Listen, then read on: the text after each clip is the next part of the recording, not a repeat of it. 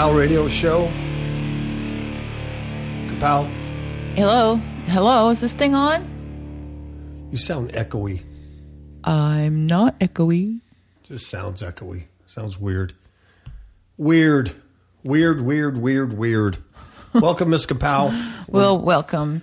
Today is October 16th, 2017. And we're continuing in our Psalm study, Psalm 3. And today we have Miss Kapow with us. Yay. Yay. Hey, I want you to know, though, that I listened to the last two shows, and they were very, very good. That's not what you told me. Well, I really enjoyed them. Okay. I think you did a great job, and I think you can do them all by yourself, so good night. Good night. Now, you're on the hook, dude. No, I do miss it when I'm not here. I know you do. We're going to talk about Psalm 3. And here's how we're going to do it. Okay. Why don't you read Psalm 3?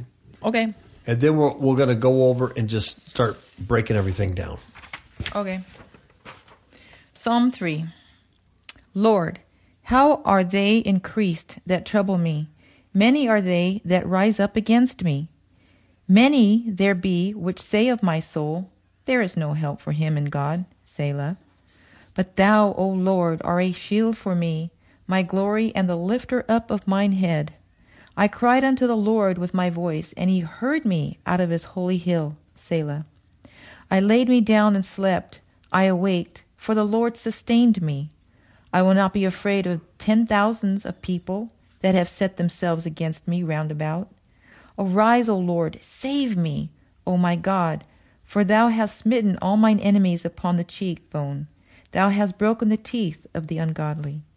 Salvation belongeth unto the Lord, and thy blessing is upon thy people, Selah. I said peepa. You said peepa. Okay, so let's start off with some technical stuff here. All right. That I have to get out. All righty. In your Bible, and I'm only using King James, so I don't know what the Jesuit Bibles do. I'm sure they do the same thing. I don't know how it's worded. But in your Bible, above this particular psalm is the first time you will see a title. And the title reads, A Psalm of David when he fled from Absalom, his son. A Psalm of David when he fled from Absalom, his son. Period. And then the psalm, the scripture, the Holy Scripture, inspired by God, actually begins. Now, these titles, this is the first time that a title appears in the Psalms, in Psalm 3. And they appear for, I believe it's 13 other times. Yeah, there's 13 other Psalms that have titles. So we grew up our whole lives reading the Bible and seeing these titles over Psalms. Mm-hmm. And what they do is they tell you in advance what this particular psalm is about. In this case, it's telling you what you're about to read is a Psalm of David when he fled from his son Absalom.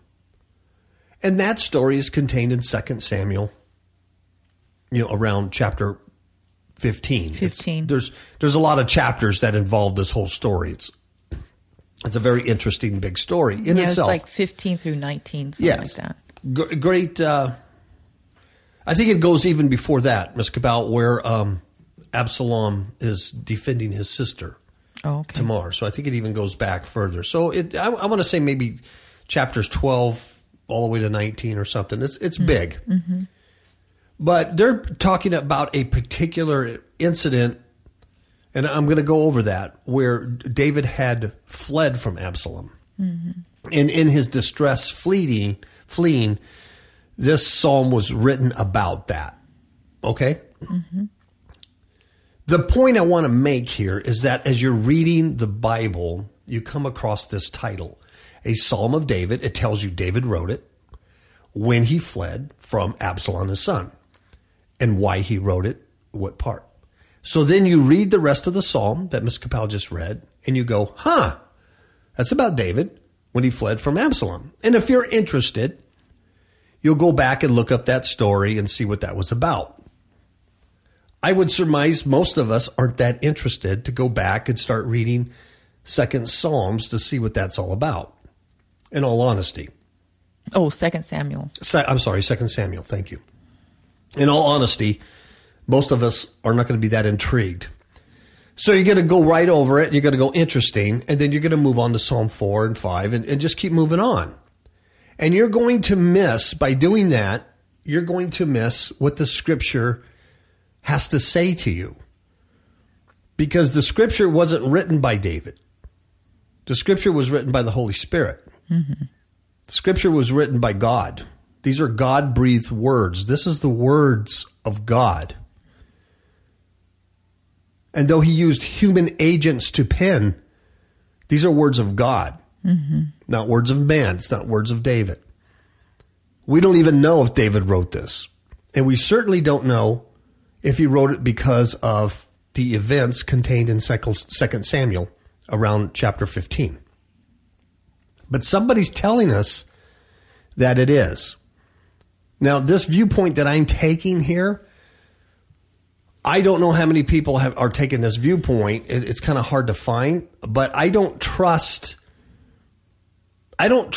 anything that says it's always been this way. Don't question it. Because this isn't part of Scripture. It's not part of... Oh, it could be canonized. I don't care if a bunch of men canonized it. That means nothing to me. But it's not part of the psalm. Is that clear? Mm-hmm. Does that make sense to you, Ms. Capel, what I'm trying to say? Yeah. To make myself perfectly clear, when we read the Psalms, we do not read this title that tells us what it's about, because we don't want to miss what it's really about. You understand? Mm-hmm. These Psalms many times are prophetic and they're messianic. And you're going to miss seeing Christ in them if you automatically think it's about David running from his son. Is that clear? Mm-hmm. Basically, what it does, it locks you into a mind frame of that title, and so you don't really apply or think of the psalm as of Christ or how it relates to you and your relationship to Him. Well said. Perfectly said. It locks you in. It's just like if we start this show and I tell people this show is going to be about Psalm 3. Well, then we start talking, and whatever we say, in their mind, it should relate to being about Psalm 3, mm-hmm. even if we start talking about little green men on Mars. Mm-hmm. It locks you into what that person is talking about. So these titles, it was very interesting to go, where did they come from? And like I said before, there's 13 of them. And just let me give you an example. There are 13 titles in the Psalms out of the 150, right? Mm-hmm. And there's historical information associated with the composition of the psalm. They give historical explanations, right? Mm-hmm. They're not meant to give detailed account of how the psalm came to be written, but the titles are for the benefit of those who would use the psalm in worship, some people say, right. Mm-hmm. to give that whole thing. The historical information will relate to events in the life of David. They always relate to that. Now, let me just go over and show you how many times, or some examples. I'm not going to give you all 13, but some examples of where they're at. Psalm 3 is the first time a title appears, and it's when David fled from Absalom, his son. So then you read the rest of the psalm and you go, well, that's what it's about.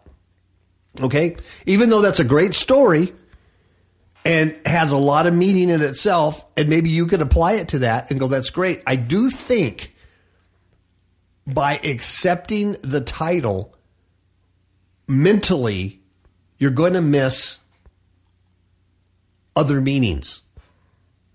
Right? Mm-hmm. I don't want to beat a dead horse. I just feel like I need to really make that clear. Right. I'm against titles, okay? I do not like the titles. Maybe I'm the only one in the world. Ms. Capel don't like them either. So maybe we're the only ones in the world that see it like this. But I don't like it. And I'm going to tell you. Psalm 3 is the first time it shows up. Psalm 7 is another one. It says, which he, David, sang to Yahweh concerning the words of Cush, a Benjamite. We don't know if that's true. Psalm 52, when Doeg the Edomite went and told Saul and said to him, David has gone to the house of Ahimelech. Psalm 54, when the Zephites went and said to Saul, is not David hiding with us?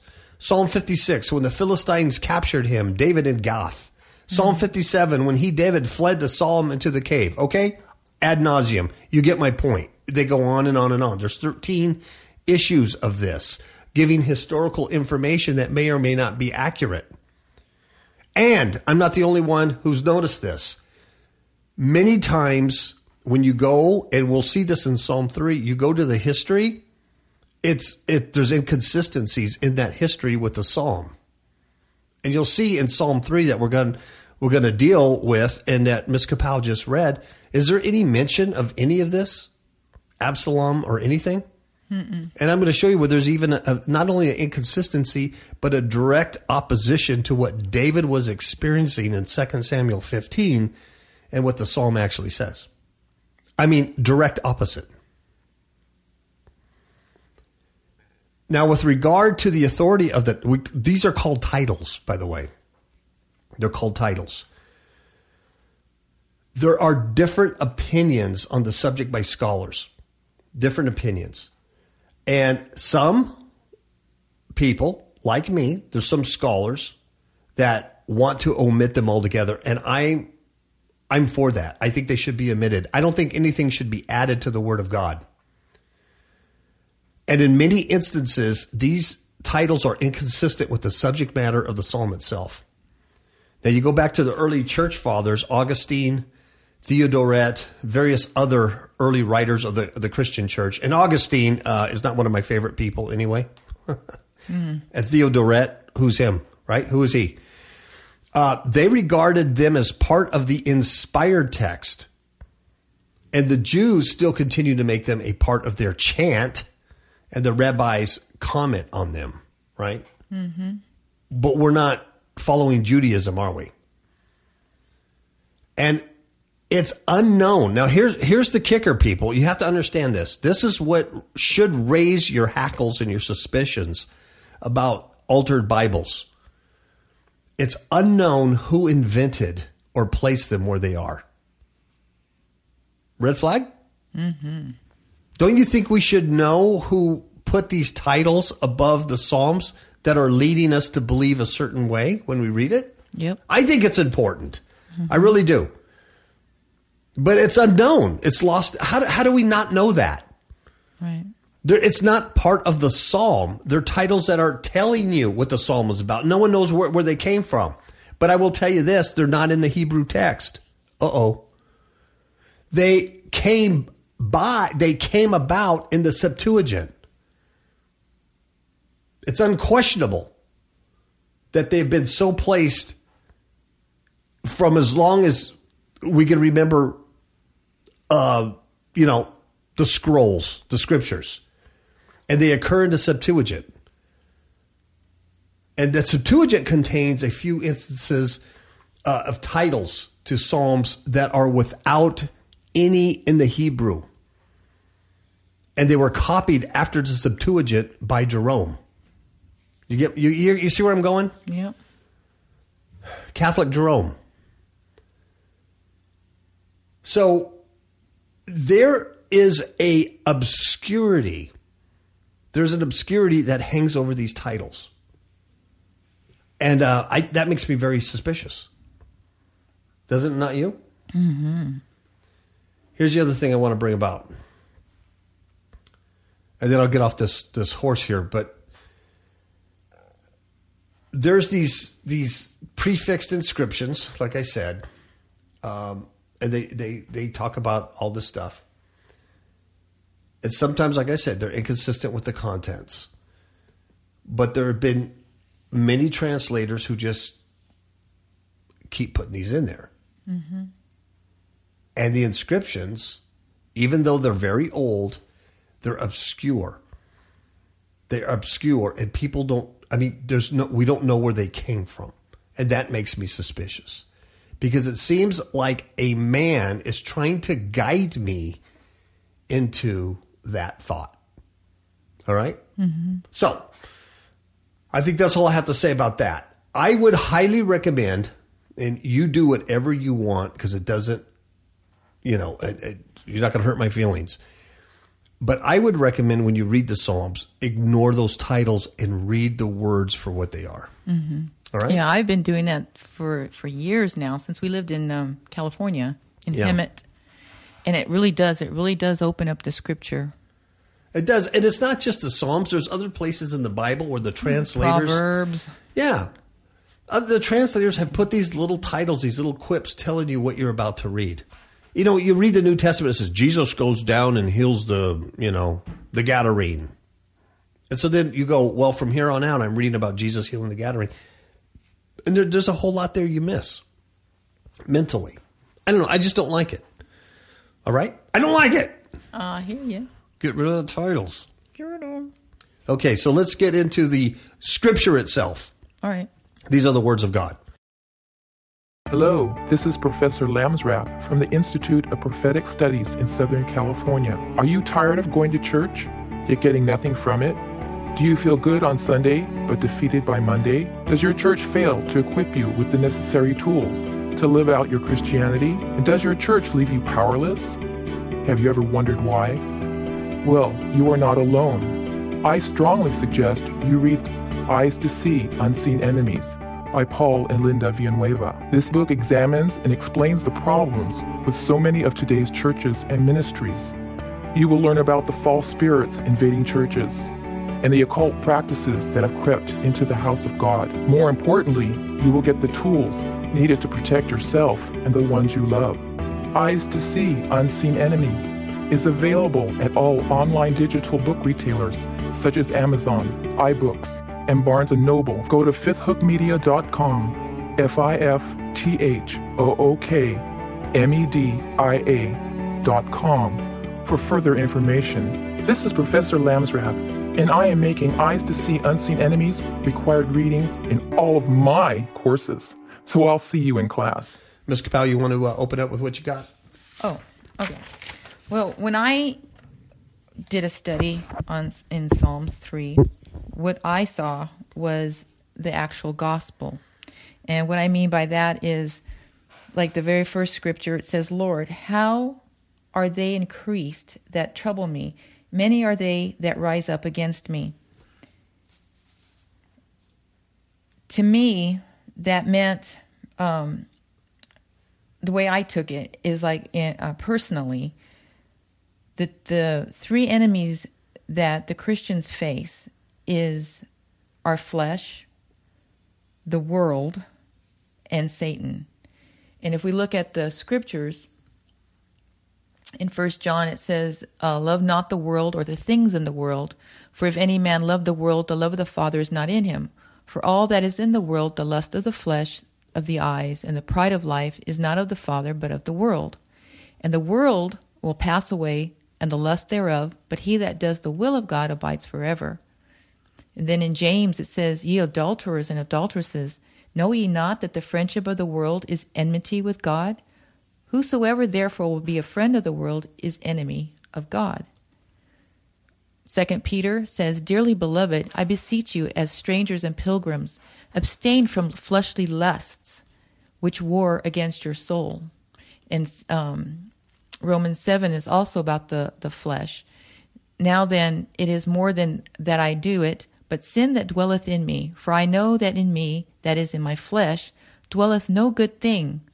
For to will is present with me, but how to perform that which is good I find not. For the good that I would do, I do not, but the evil which I would not do, that I do. And the other enemy that we have is Satan. And John 10:10 says, the thief cometh not but to steal, to kill, and to destroy. And I come that they might have life, and that they might have life more abundantly. And then in 1 Peter 5:8 it says, be sober and be vigilant, because your adversary the devil, as a roaring lion, walketh about, seeking whom he may devour. So the very first scripture that reads, Lord, how are they increased that trouble me? Many are they that rise up against me. Every day we're faced with the things of the world, our flesh, and Satan. So there are many enemies and troubles that come against us. And verse 2 says, many there be which say of my soul, there is no help for him in God. And it takes me back to the scripture. Well, the very first one is with the Lord Jesus as he's hanging on the cross. And there's a lot of spectators, because here Jesus said that I am the Son of God. And here he is hanging on the cross. He did many, many miracles. And so there are people there that are just spectators. They're just watching to see what could happen. And as Jesus is saying something, they can't really understand what he's saying. And somebody wants to go give him something to drink. And somebody else says, no, let's go see. I think he said Elijah's going to save him or something, right? Mm-hmm. They're causing all this stir. So there's unbelievers there that don't believe that God will save this man who says that he is the Son of God. And then the other one is where Jesus is talking amongst his disciples and stuff, and this rich man comes and asks Jesus what he could do to get eternal life. And Jesus looked at him and said, if to get eternal life, you must do the commandments. And so this person says, well, this is what I do, blah, blah, blah, blah, blah. And Jesus says, that's good, but one thing you lack, why don't you sell all your possessions and give to the poor, and then come follow me? And the rich man said, and the scripture says that the rich man was very, very sad because he had many riches. And so he left the Lord sad. He couldn't do that. And Jesus said basically that it's easier for a camel to go through the eye of a needle than for a rich man to enter into the kingdom of God. And so his disciples said, Lord, we left everything. Who can be saved? Right? But Jesus said, with man, it's impossible. But with God, it's possible. So here it says, many there be which say of my soul, there is no help for him in God. And how many times have we been in situations, in hopeless situations, where only God can help us? But the world will say, God's not helping you. There's no help in God. That's just a crutch. God's power is nothing. Third scripture says, but thou, O Lord, art a shield for me, my glory and the lifter up of mine head. And I go down to, let's see, where do I go? Romans 10:13, where it says, for whosoever shall call upon the name of the Lord shall be saved. And then he says, I cried unto the Lord my voice, and he heard me out of his holy hill. So we know that even like before we became Christians, when we came to the lowest part in our life, where the things of this world and things in our lives was depressing us and making us hopeless, when we saw there was no hope, there was no answer for us, when we called out to Jesus, he came and he heard us, and our lives changed after that. So now it says, I laid me down and slept, and I awaked, for the Lord sustained me. And we find that in Romans 6:4, it says, therefore we are buried with him by baptism into death, that like as Christ was raised up from the dead by the glory of the Father, even so also should we walk in the newness of life. So when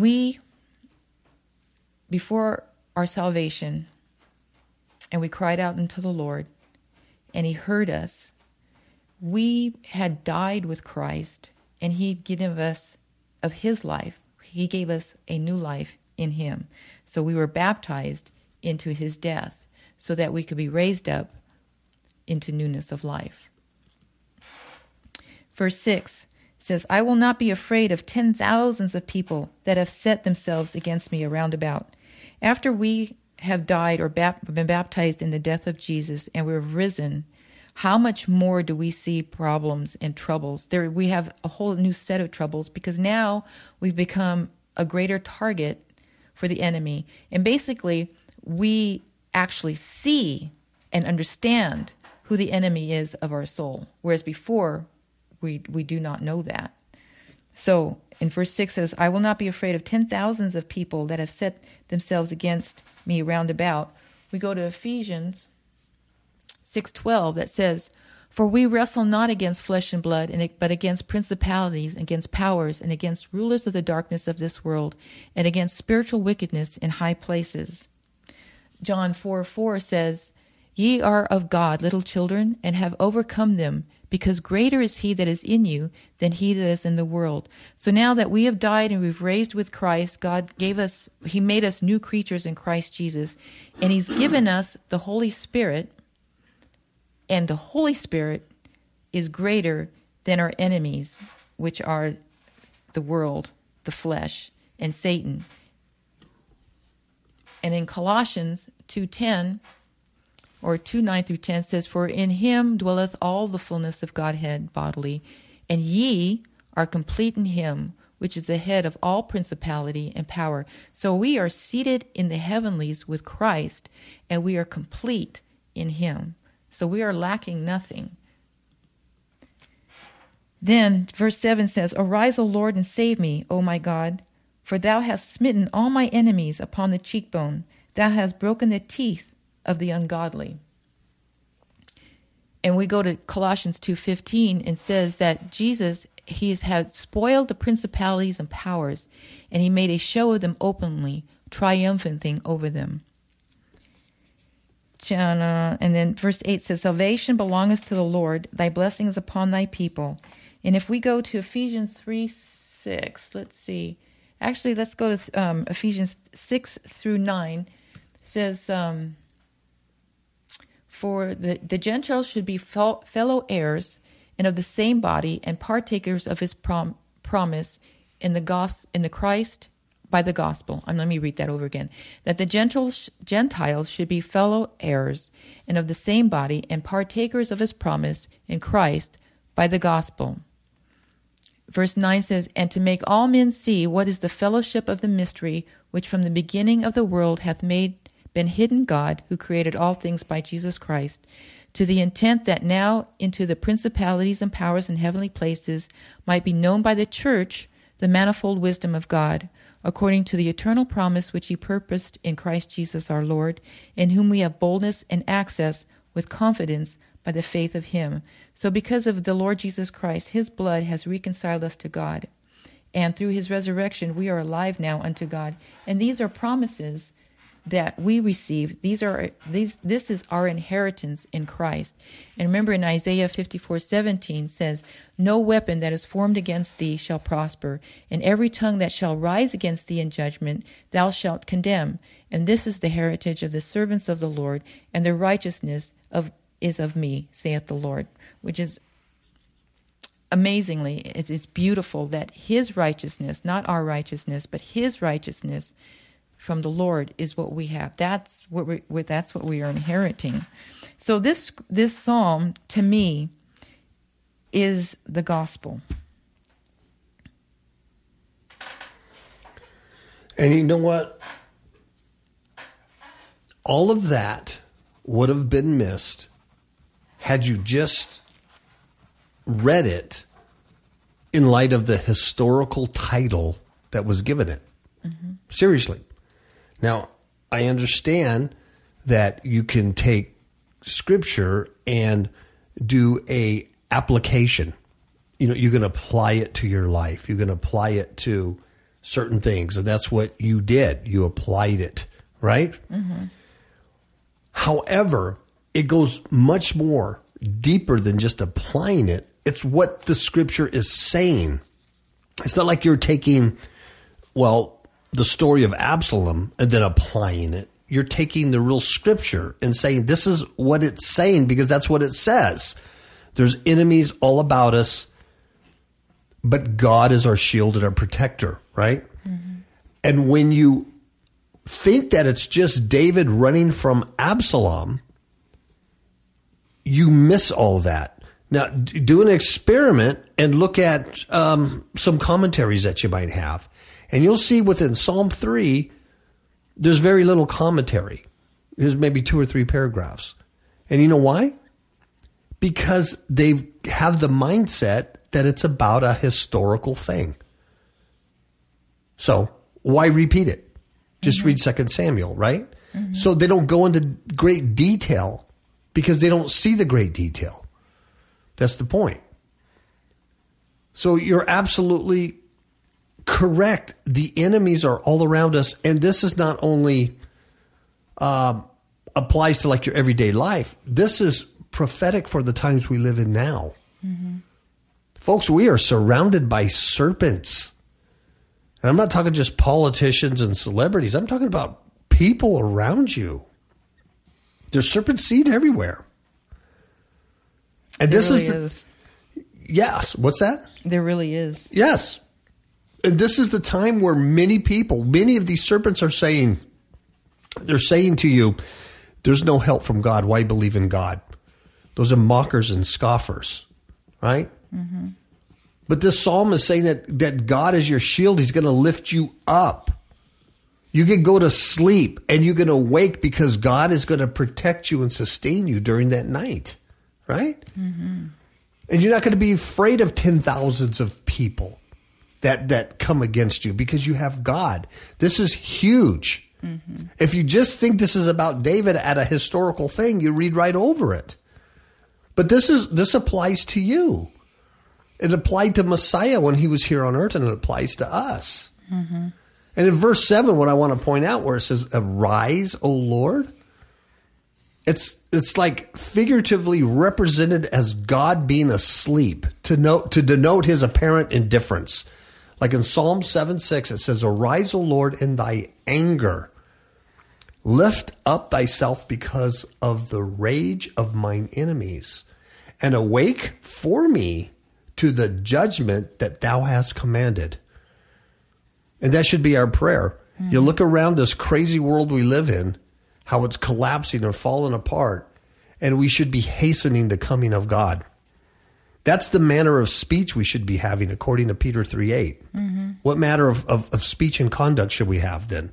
If all these great things are happening, the day of the Lord is a great darkness, right? It's a day of clouds and darkness and of judgment. What manner of speech and behavior should we have? Mm-hmm. This is it. Because of the rage of the enemies. Awake, God, awake and rise up into the judgment that you've commanded. Right. Let's get on with it. Let's do it. The other thing is God has smitten all. The writer says, for thou hast smitten all mine enemies upon the cheekbone. The cheekbone. And I want you to understand, enemies, it's an adversary, it's an enemy, it's a foe. And I'm going to read to you in a bit the Samuel part about Absalom, and you're going to see that David did not consider his son an enemy at all. And he would never have prayed this against his own son.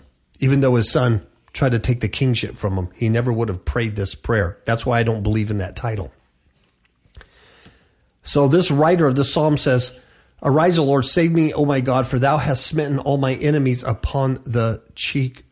Mm-hmm. Upon the cheekbone. The use of cheekbone and teeth represents the enemies. They're fierce like wild beasts, ready to devour. Psalm 27:2 says, when the wicked, even mine enemies and my foes, come upon me to eat up my flesh, they stumbled and fell. That's spiritual cannibalism, is it not? Mm-hmm. And smiting the cheekbone. 1 Kings 22:24 says, but Zedekiah, the son of Chenaanah, went near and smote Micaiah on the cheek, just slapped him, just went smack, and said, Which way went the Spirit of the Lord from me to speak unto you? It denotes violence and insult. So the author of this psalm is saying, arise, O God, wake up and save me. And then it's past tense. You've smitten. You've already smacked my enemies upon the cheek. Then you have broken the teeth of the ungodly. Breaking the teeth. It's utterly depriving the enemy of power to injure. That's what that is. They can't bite you. They can't hurt you. You break the teeth of the ungodly because salvation belongs to God. And what Ms. Capel just talked about, how this denotes salvation. You see the salvation. The blessing is upon thy people, not the curse. The blessing is upon thy people. Yeah, what you were just talking about, that we, the authority that we have in Christ, we have that we read that in Luke 19 and then, or 10:19, and then we read that also in Mark 16. Yes, we have that authority because Christ has already done that, right? He's already broken the teeth of the enemy. He's already slapped him on the cheek. We're just waiting, like that psalm says, we're just waiting for him to do the judgment that he's commanded.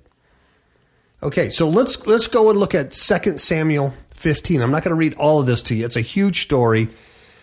If you're not familiar with it, basically the eldest son of King David of Israel, he had several sons, and there was a daughter named Tamar. And one of David's sons, I forget his name right now, Hanan. Anyway, he raped Tamar.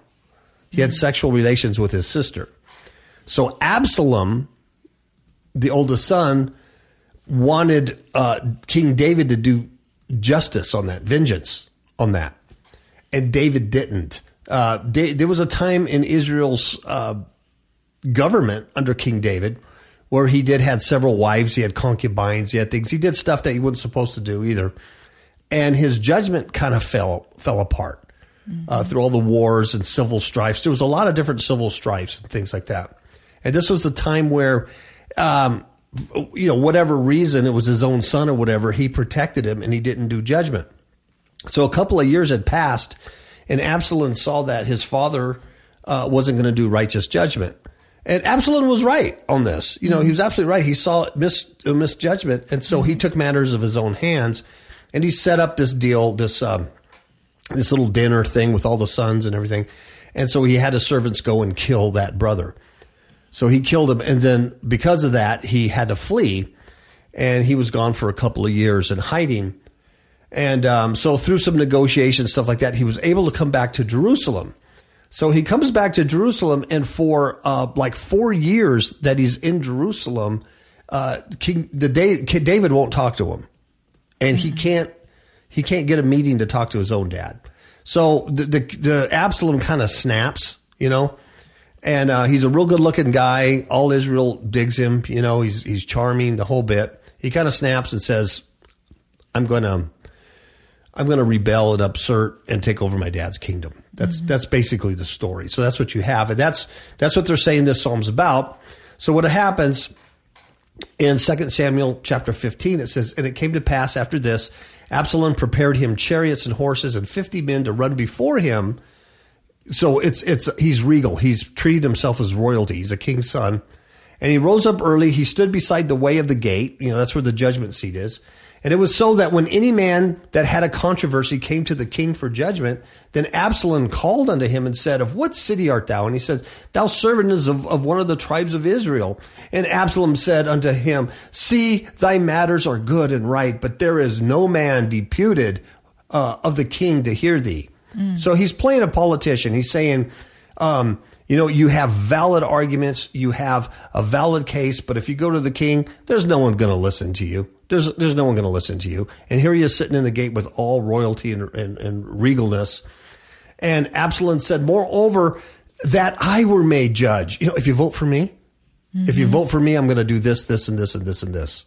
Vote for me on election day. That's what he's saying. Really, it's nothing's new under the sun.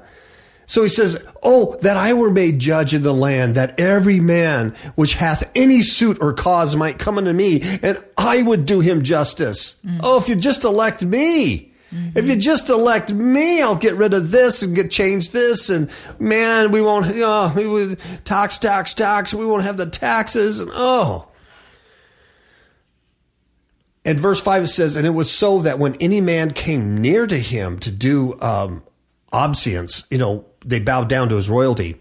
He put forth his hand and took him and kissed him. Wow, what a great guy. What a politician. And he was really good looking too. He had this long hair apparently. He had to cut it once a year. Yeah. And it weighed something like 2 shekels or something like that. Pretty heavy. Yeah, and he had this like rock star hair, and he was just like really good looking dude. And so people started digging him. And it said that, and on this matter did Absalom to all Israel, all the people of Israel that came to the king for judgment.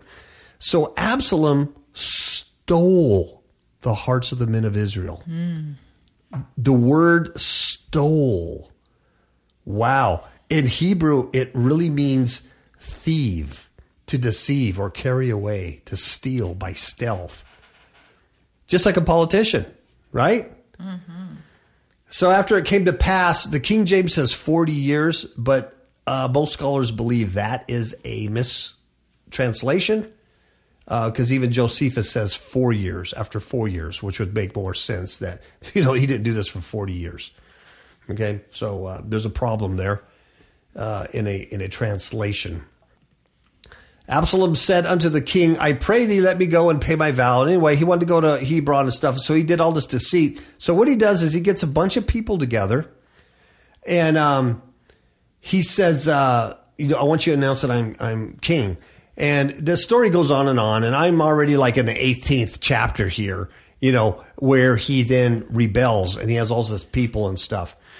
And so what happens is Israel goes to war against the people that are with David. David has to flee Jerusalem, and he takes his wives. He leaves a few of his concubines there to run the house, and he has to run. And so while he's, hiding in the wilderness or something like that, that's why they say, well, he's so distressed over Absalom. That's when he wrote this Psalm 3, right? But I want to show you something.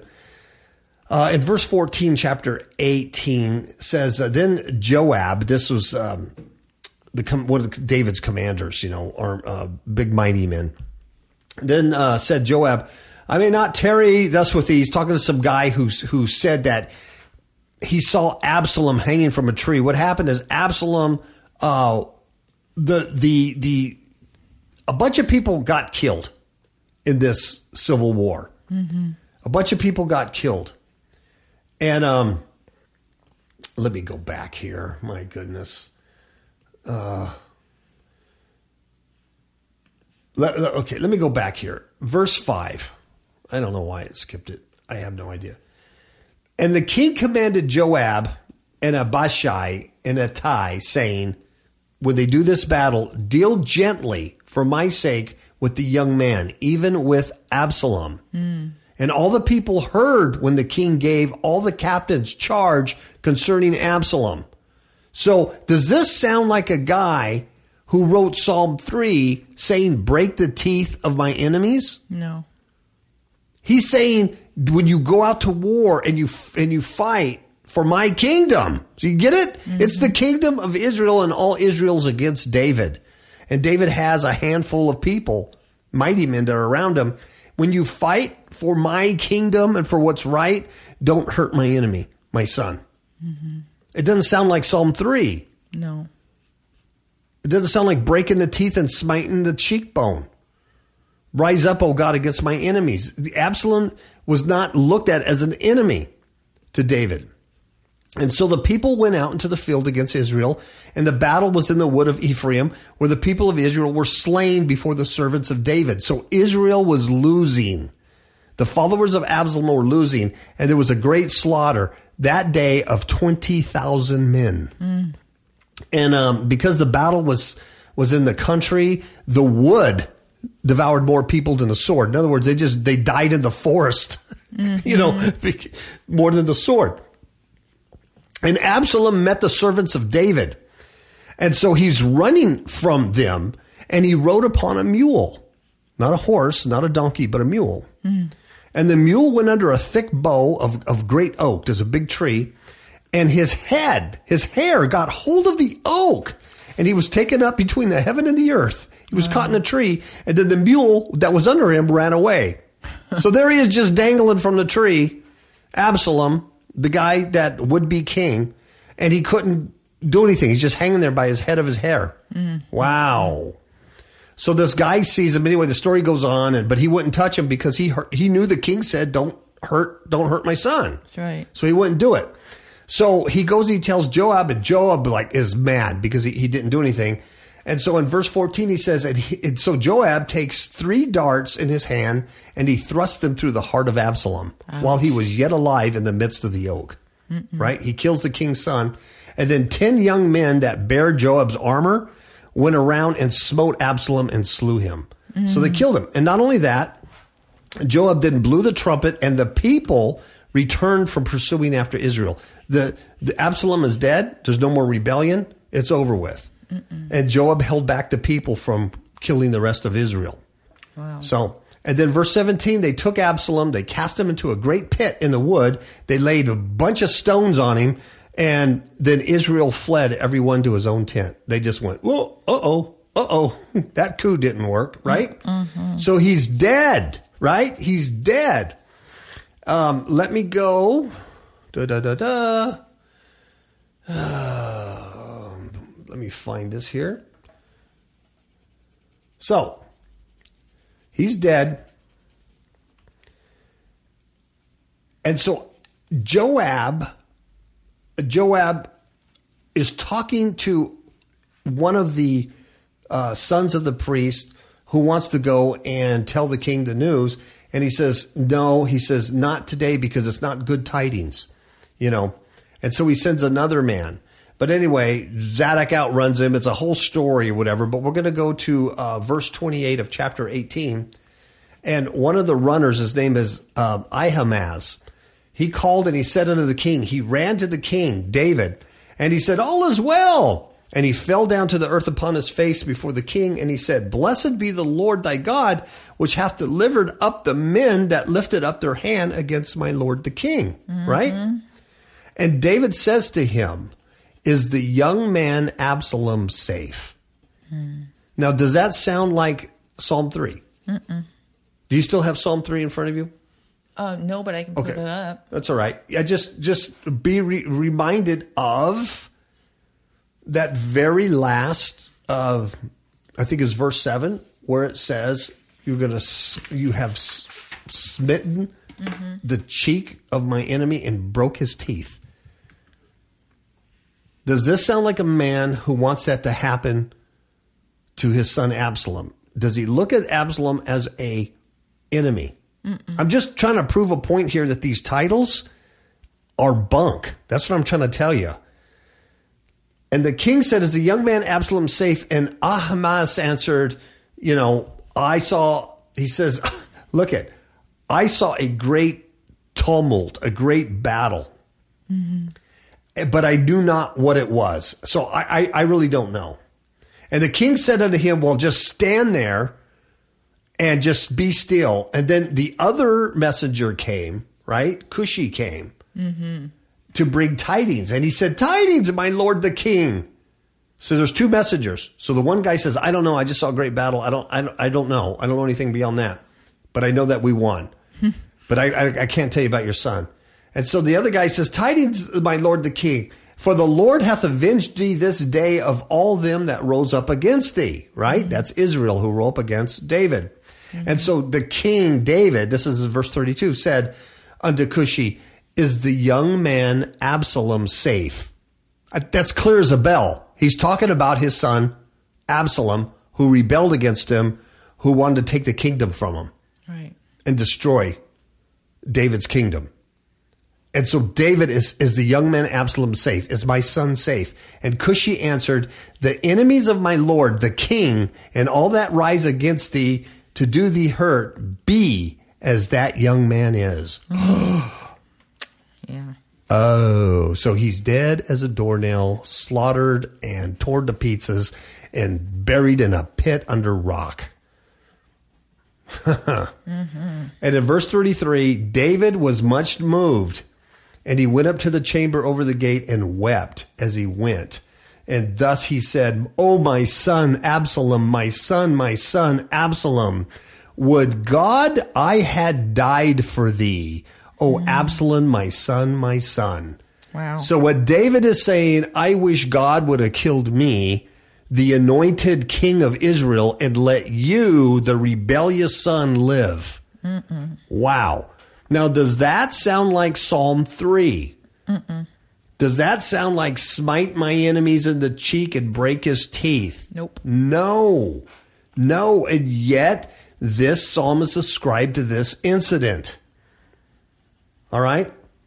Chapter 19, and it was told Joab, "Behold, the king weeps and mourns for Absalom." And the victory that day was turned into mourning unto all the people. For the people heard say that day how the king was grieved for his son. And then they all, just like they were ashamed, and they all just went to their homes, right? Yeah. And the king cried and covered his face. He kept saying, "Oh, my son Absalom, my son Absalom, my son Absalom."